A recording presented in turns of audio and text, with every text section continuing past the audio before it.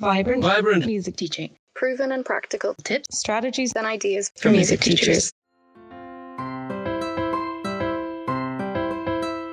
This is episode 110 of the Vibrant Music Teaching Podcast. I'm Nicola Canton, and this is the last episode in our little series called Vibrant Music Studio 101. This final building block is called Purposeful. Welcome back, lovely teachers. Before we get started talking about purposeful, being purposeful in our studios, I want to give you a couple of quick notes. First of all, if you are brand new to the podcast, welcome, but don't start here. Go back to episode 101 and start there, or go back further than that if you want to dive into the archives. You can go to vibrantmusicteaching.com/101 to access the first episode in this foundational series, and that's a great place to start. The second little note is about an upcoming webinar. It's happening in a few days if you're listening to this as it goes live, so I want to give you heads up about it. It's about creating reading rock stars, purposeful teaching of reading, so very relevant to today's episode. You can go to vibrantmusicteaching.com/reading to get the details and sign up for that. Now, you ready for the heavy question? What is it all for? Why are you teaching? What is the point of it? Sorry to ask such a difficult question, especially if you're listening early in the morning or late at night, but it's an important one to ask. What is the purpose? And would parents describe your studio as purposeful? Your teaching style as purposeful? Would you describe it that way? Many of us say that the purpose of our studios, the purpose of what we're doing, our goal, is to create lifelong musicians. That is fantastic. That's a wonderful, worthy goal. It's great. But how are you going to do it? So many of us say that, but it's kind of lip service. It was for me for a long time. Oh, that's a beautiful goal. It sounds fantastic. But how are you actually working to achieve it? That's what I mean by being purposeful. Whether that's your goal or you have a different one, how are you planning in order to achieve that for your students and for your studio? Whether we're talking about the nitty-gritty, day-to-day, minute-to-minute lessons, or we're talking about the years and the decades students spend in your studio, we need to have a purpose behind what we're doing and why we're doing it. So try asking yourself these questions to make yourself more purposeful. What is the end result of being a part of my studio? What is it that will happen if a student sticks with me for the long term? What do you want students to know at each stage of their study? So it could be each year, each semester, it could be every 3 years, depends how long term you want to think about that. How do you teach the things that help them get to each of those stages? What methods do you use? How do you help them get there? This idea and these questions are very closely tied to the idea of creating a curriculum for your studio. That doesn't fully encompass what we're talking about with purposeful, but it is one element of it. So I want to encourage you to go back to episode 31 and 32, quite a while back at this stage, where I talk about this idea of creating your own curriculum for your studio. We also have blog posts for that. So if you just go to the show notes for this episode, vibrantmusicteaching.com/110, then you'll get links to all of the things I'm mentioning there. And that will help you with establishing this curriculum. That's a big part of making your studio purposeful, of having a plan for your students and for what you want to teach them. Our students need to see us as purposeful on some level because they need to trust us to steer the ship. This is exemplified by one particular adult student who came to me. Before she came to me, she's been with me years now, but when she first came, we had had several email conversations, and when she came in person, she mentioned it as well, that she had been looking for a teacher closer to home. She lives on the other side of Dublin, but she hadn't found anyone that really seemed to have thought about their teaching in the way that I had. She had even visited a more local teacher who seemed fine, seemed fairly competent, but just didn't seem to have a plan. This teacher expected her to direct what was learnt, really. In my mind, this teacher was taking more of the role of a coach.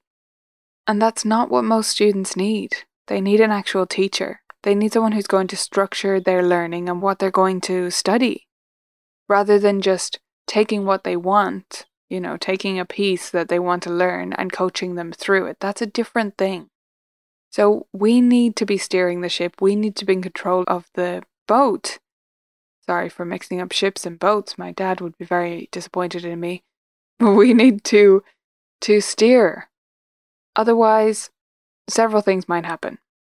For younger students, the parents might start to take the reins, and if this has happened to you, you know how frustrating this can be when parents start to insist on this or that exam, this assessment, that piece, this book. They're doing that because it doesn't seem like you have a plan. And maybe you do have a plan, but you haven't let them in on it. Or maybe you don't have a plan. And, it's happened to the best of us. But you need to resolve right now to be more purposeful, to have a plan, and to let people know that you do. Otherwise, parents might take the reins, and students might check out, become dispassionate about lessons, and quit. So if you feel you are purposeful, and you've got that box ticked, fantastic. Do your families know it? Make sure that you're sending them some kind of report or update. That can just be an informal email or a call if that's your style. It doesn't have to be a formal filled out report, but it could be. Make sure that you have some way of communicating where you're up to and where you're planning to go at every stage. And also let them in on your bigger plans. I like to send out a newsletter every year. I just do once a year. Lots of teachers do every month. I commend you for it. I just can't fit that into my schedule. And I have the reports to keep us going in the meantime as well. So that does do some of the same job. But once a year I send out a newsletter. And in that newsletter, I make sure to have a section about my own professional development. It's important that parents know that I'm investing in myself, that I'm taking this job seriously, and what I'm planning to change, what I'm planning to improve for the next year at the studio. This helps them become more invested in the studio, be more likely to continue, but it also just gives them a bigger sense that I have a plan. Because I do. I know where we're going. Might not always be perfect. I might have to change direction, but I do have a plan. I have thought it through. I am thoughtful about things, and they need to know that. So if your parents don't know it, and yet you are thinking about where they're going and how they're going to get there, try to implement some way of letting them in on your plans in little ways. It doesn't have to be a huge thing. It doesn't have to be an essay that you send to them every week after their child's lesson. But little touches and being more definite about your communication of decisions. We talked about this in a previous episode in this series where we talked about giving recommendations rather than asking students to do certain things, right? That goes a long way to this as well. Because when you recommend something, you're telling them, I have thought about this, I have considered the options, and this is my recommendation. It shows them that you're purposeful, planned, thought out in your teaching. If you feel you need a plan, you don't have one, or you don't feel like it's really working for you, if you feel you need a curriculum to follow that will help you to formulate this plan, to be more purposeful about what you're teaching and when you're teaching it, then there's tons of resources inside Vibrant Music Teaching for this.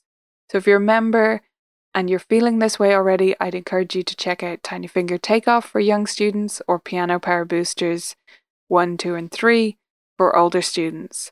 Those are fully laid out curricula, and if you follow them, you will know that there's a plan behind what you're doing, and it will give you so much more confidence in communicating these things with parents and also in what you're teaching and how you're teaching it and why you're teaching it. And over time, you can start to veer off those tracks, right? But it gives you that structure. It gives you the backup that you need to feel confident in what you're doing and why you're doing it. Let me know your thoughts about this whole foundational series in general. We've covered a lot of ground with our 10 different building blocks of great teaching. Tell me about a word that I didn't include, an area that I didn't include that you think is foundational. Or tell me which one of these stood out to you as something that shouldn't be there, or something you hadn't thought about, but that now upon reflection, you've realized, oh yeah, that is a core building block of how I teach already. Tell me all your thoughts in the Vibrant Music Studio Teachers group on Facebook. I'm looking forward to chatting to you there. And of course, members can catch me in the VMT Clubhouse as well. I hope you enjoyed this foundational series, Vibrant Music Studio 101.